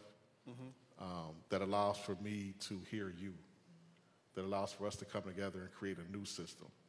I don't believe in this system at all, but I can't change the system by myself, and I can't change the system if people are not participating in the current system. So we have to get people to participate in the current system or identify the problems in the current system to be able to create a different system. And I think that goes along the lines of the first question about organizations. We have to stop running organizations and going to organizations based on a budget that they raise. I'm an organization that's been in operation for 3 years. And we're at about a $1.5 million budget. We started out at zero with me knocking on doors and some volunteers knocking on doors. And through those efforts, we were able to make some changes in our community, like ensuring that AMHA let formerly incarcerated people move in right after they get out of prison. And through those efforts, we were able to raise money to hire people. And to that point of hiring people and working with volunteers, those volunteers were young. And if anybody been in my office, you know I either say yes or why. Young people come to me and say, we should be doing this. I say, go do it, or why? And what's the next step? And what happens after that? Great. I very rarely come up with any ideas. Because I'm 46 years old. I've been doing this work for 15. I don't have any new ideas. But I have to create a space for people to come in with ideas that they can run with. The thing is, if you have an idea, that idea can't get off if you can't build a team. You can't build a team if you don't like yourself, if you don't love yourself, that allows you to listen to other people. One thing about leadership, when you get into leadership, nobody cares about what you think. They care about, do you hear them? Right. See, we get into leadership to talk and get our ideas out. I'm up here because I'm the presenting sponsor, and they made me be up here. I got Zombie up here. I had Lauren up here earlier. I got a meeting after this, a strategic planning meeting after this, and a strategic planning meeting after that. Right. I don't have time to be here. When we got young people like Zombie and Lauren that can be here, leadership is about loving self enough to bring other people into the fold so we can change the current system that we're living in. And I'm an abolitionist. I don't believe in incarceration at all. I believe people make mistakes, and those mistakes should not be criminalized. I believe that a tail light should not be something that our community is raising money off of. People's tail lights are out for one or two reasons. They didn't know, or they didn't have money to fix it. That's right. Period. So I hope that answers both questions. To the first gentleman. Yeah, please. We ought to be mentoring as many people as we can. Most of the time, we are sitting holding on to the power because we don't want to let it go because it's a part of our identity. That's right. So, but I'm mentoring as many young people as I can. As a matter of fact, to just give you an example, the other day we were having a meeting, and I spoke up for one of my mentees and said, if you mess with her, now you're going to have a problem with me. And before I could get out of the door, folks were stopping me. I ain't your mentee. I'm like, gee, my God. Okay, because there are a lot of people I'm touching that need mentoring, but you can't mentor them without the proper relationship. And I just want to add, because it is being streamed, that if there are 18 and older, or even younger, but mostly 18 and older, young people who say, I want to be a part of this or that table, I want to encourage them to go. Make that phone call. Pick up the phone. Ask if there's room at the table, because Bishop is correct. Some people are holding on to the power, and then there's other folk like me doing the countdown going, can somebody come and take this baton? Because I'm letting it go. Either way it go, in about 3 years, I'm done with it. So I just want to encourage them to come, because organizations, they're looking for young people. They will welcome your voice to the table. So just be brave. Step out there, call them. Amen. Let's do this in the interest of time, and all great responses. We've got, I think, 5 people at the mic. So this is what we want to do. We're going to take all the questions at once. A question, please, as opposed to a statement. Direct question. I'm going to ask the panelists if a question resonates with a particular panelist they think they can answer. When we get them all, I'm going to call on you to answer that question. So if she has a question you can answer, just put your finger up. I'll know that's your question.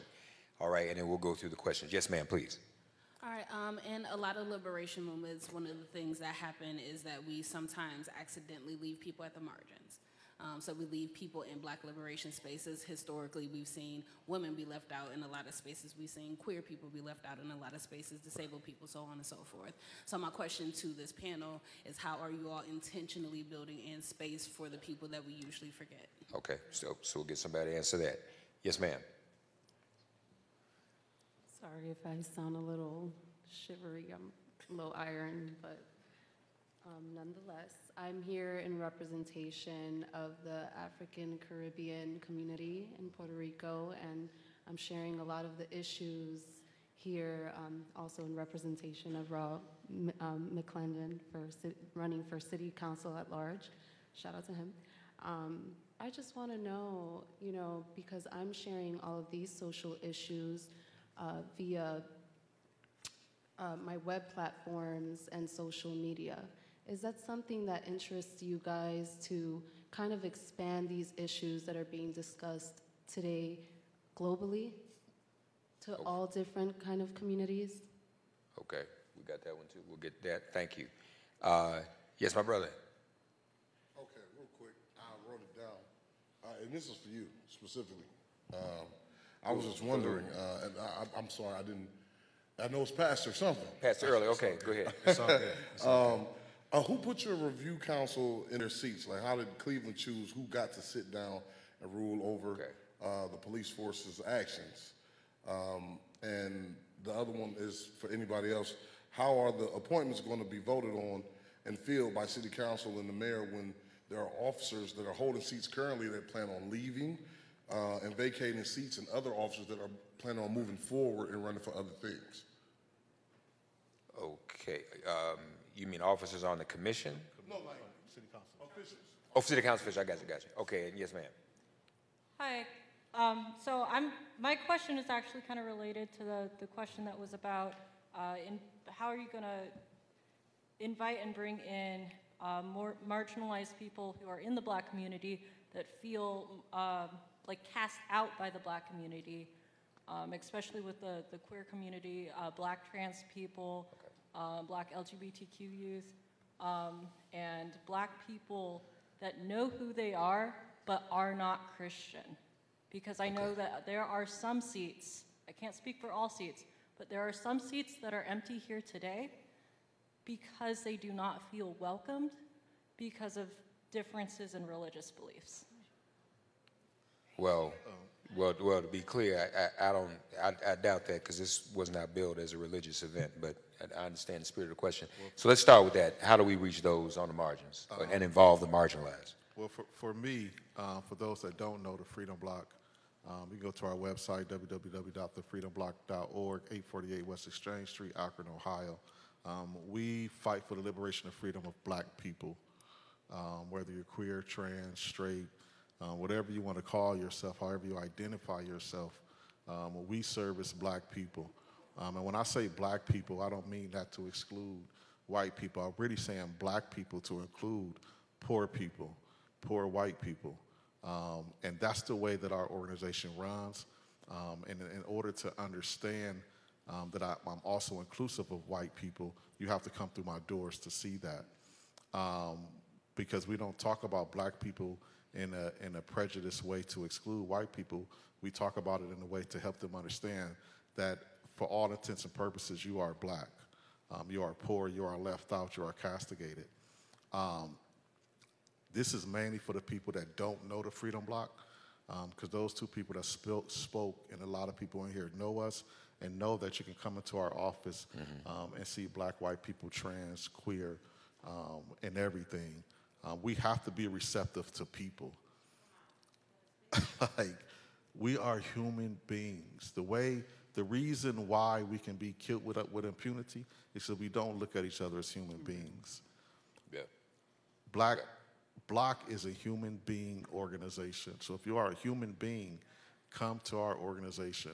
And if you don't fit, we will find you a place to go, because everybody's not going to fit in the Freedom Block, the NAACP, and that's fine. But I'm going to tell you now that we work with everybody in the city. Don't mean that everybody works with us, but we work with everybody in the city. All right. We had Sunday, my sermon was on, for Dr. Martin Luther King Sunday, moving into it, my sermon was on ableism, on disability, an area that we almost always never touch, never talk about. Yeah. But the Lord has called us to speak for people who have no voice. Amen. That's going to take in a lot of people. As my brother said, sometimes you can't be all things to all people. Right. But we want to be as inclusive as we possibly can be. And by working together, and I'm working with a number of these folks up here, we can provide resources, relationship resource, resilience that it may not be me, but it can be somebody up here. We can find somebody in the community to get you what you need. Amen.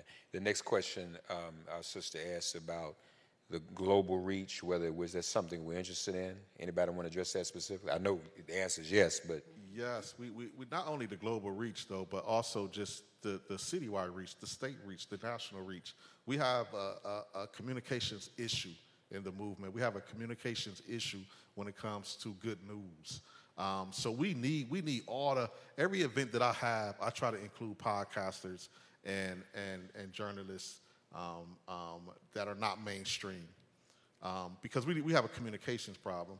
You don't know the good work that Bishop Joy Johnson is doing because we don't have a communications team. You just know he's a bishop of one of the largest churches in Akron, which means he's probably against us. And that's just the way that it's portrayed in the way you think. He has a meeting with the mayor, and we look at that. But you're not in the meetings to understand that he's trying to push the needle forward. And that's because the Beacon is not going to cover that. But the Beacon is going to highlight him when he's holding us accountable. So when he's holding us accountable in a Beacon Journal, and that's the only time you hear him speaking, then you think he's demeaning us. Yeah. And that's not what it is. We need you and all your friends to come to a meeting, or all the meetings, so we can start putting together. And I got a strategic planning that I'm going to present something like that tonight at this strategic planning meeting. We have a communications problem. People call us to do all types of things that we don't do. Right. We have a communications problem. And yes, we need to go global, but we first need to go citywide, countywide, statewide, national, and then global. And you are a big part of that. Sister, you say you were Caribbean?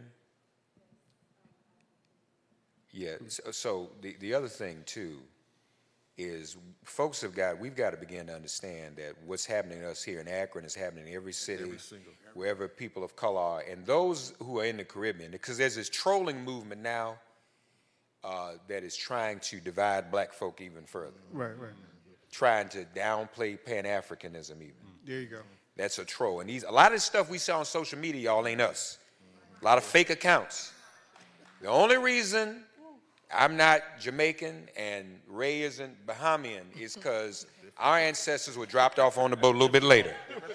So we need to get over that. And, you know, we just, you know, my son plays baseball. We just had the World Series, and what was the big headline? There were no African Americans in the World Series. But check this out. Bishop Joy, I know, remembers this. When Roberto Clemente and those brothers were alive, they called themselves black. They considered themselves black. None of the dark-skinned brothers, darker than me, from the DR, said, wait a minute, I'm considering myself black. Why? Because they are educated now. Don't associate with black folk. That's the folk that the police kill. Don't associate. Puerto Ricans don't associate with black people.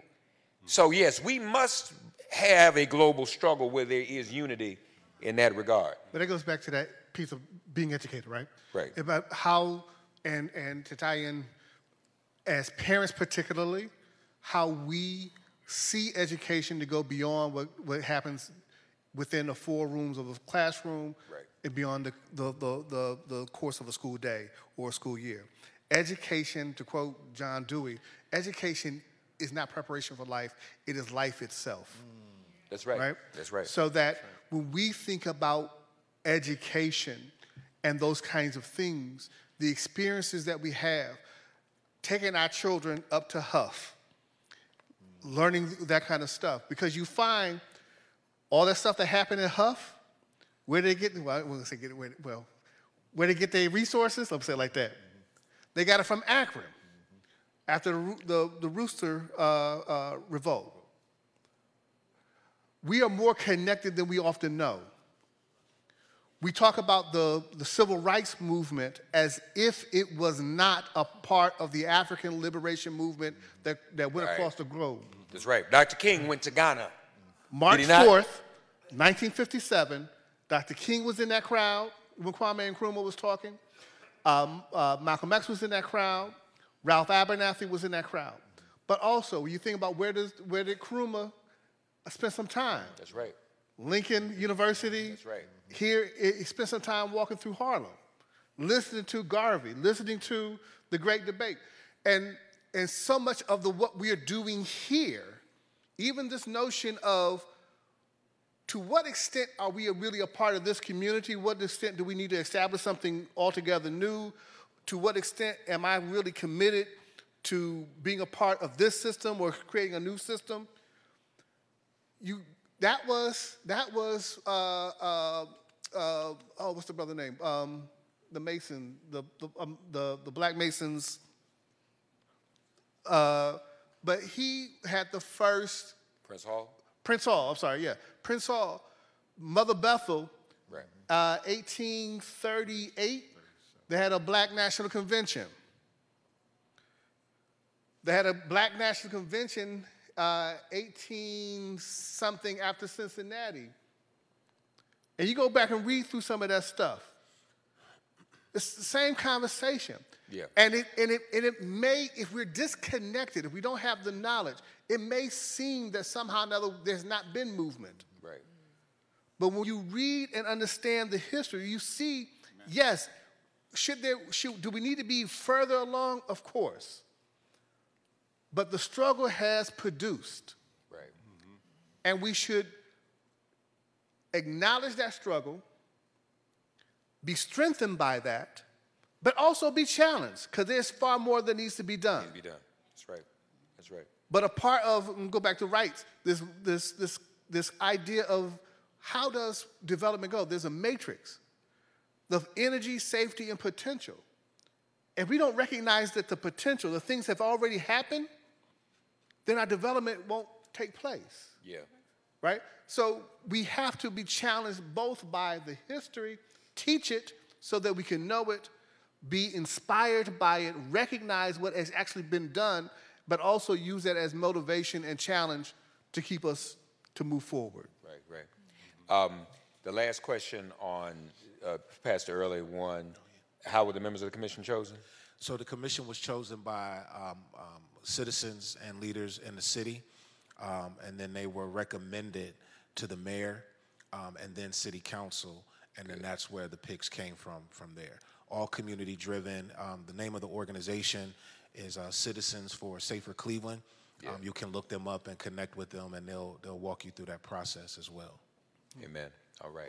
Real quick, councilperson, you can correct me if I'm wrong, but I believe that the applications closed for the Citizen Review Board on the 24th of this month. So anybody interested, please put your application in immediately. The more of us that do put our applications in, the higher a chance to have people that are in this room and people of this mindset. So, yeah. And City Council is under a tight deadline too. I mean, y'all got a lot of pressure. But let me say this though, to activists and organizers, this is really a good position for you to apply for. I've done over 20 years of activism, and what I always wanted to see is us move from protesting to policy. And so if you have been out there on the front lines, your work is not done. And you may not be chosen, but somebody with the same like mind or voice of you is chosen. This is your opportunity to get to the table and affect policy, not just protest, but also policy. That's right. That's right. What you want to? Very good. Just one thing I just wanted just to echo, because I want us not to get complacent. You know, we had a win with Issue 10, and I'm excited about the Citizens Review Board, but we know that's one key puzzle piece. Right? We got to continue to put in more measures so that we can make sure that the Citizens Review Board will truly be effective, right? We got to continue to be thinking about how we can make our police force be more proactive, right? We shouldn't just be reacting when things happen, but working on putting measures in place now so that we can build some bridges between police and community. We can make sure that our police force is more representative of our community. You know, those are things that we have to continue to work on now in this moment as well. Amen. And I want to thank Kyle for that plug. I just invited everybody to the Freedom Block. I will say this, if you come to the Freedom Block, be ready to work. Everything we do is about leadership development. It's about creating policies. Those policies create positions like this Issue 10 board. We're not just out marching in the street. We're developing leaders to replace the current ineffective leaders that we have. So you come and you learn, and you also prepare yourself to be on the Civilian Review Board. You prepare yourself to run for office. You prepare yourself to contend for jobs at the United Way, who's a staple in our community, Community Foundation, who's a staple in our community. And you prepare yourself to take those ideas of poor people, black people, to those tables so we can see change and we can create something that's new, that's for us, by us. But we have to be trained. And when I say trained, I don't mean spending $70,000 at Akron U or some other college. I mean coming and understanding how these systems work. And what you learn in those institutions is how to be a part of that system and not how to challenge that system. And that's why I want people to join these organizations and be active. We've got to wrap up. Just real quick though. Pastor Porter, repeat what you said. I want us to hear that again about how grief is transmitted. If we give us that quote again, please, real quick. Yes, the quote is, pain that is not transformed will be transmitted. And so we hope through 18 8-week grief recovery method classes offered in Summit County on every side of town, north, south, east, west, Barberton, Fairline, Cuyahoga Falls, Stowe. There's going to be a class coming near you. Go to Love Akron. I tell people I love chicken and I love chocolate and I love Akron. You'll remember that forever. LoveAkron.org, and you'll see the grief recovery link there. It is absolutely free to residents of Summit County, Akron, surrounding. And remember, grief is what? Any unmet expectation. Any unmet expectation. It is a loss of any kind.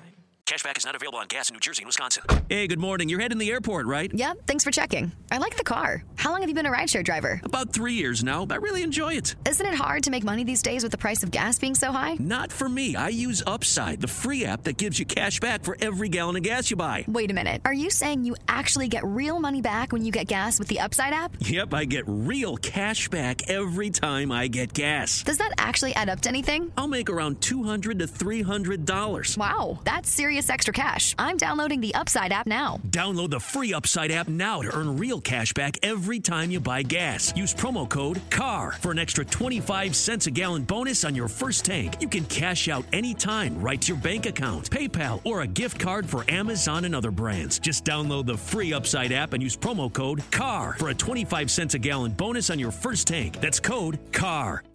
We are grieving the unmet expectation of justice for Jayland Walker. The pain of his assassination has not been transformed. And so we must do all we can to seek justice so that we can heal. Amen. Seeking justice is a form of healing. Receiving pain constantly and taking it in is not the answer. We must act and do. As we get ready to applaud this panel, I'm going to ask Bishop Joy to pray for this family as we close. Pray for Pamela Walker, pray for Jada Walker, pray for the entire family. And we're going to extend our hands then. Before we do that, though, please give this panel a round of applause.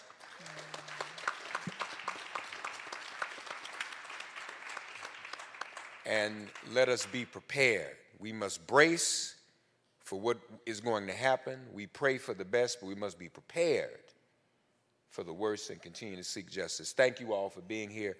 If we all would extend our hands to this family, where you are, Bishop Johnson.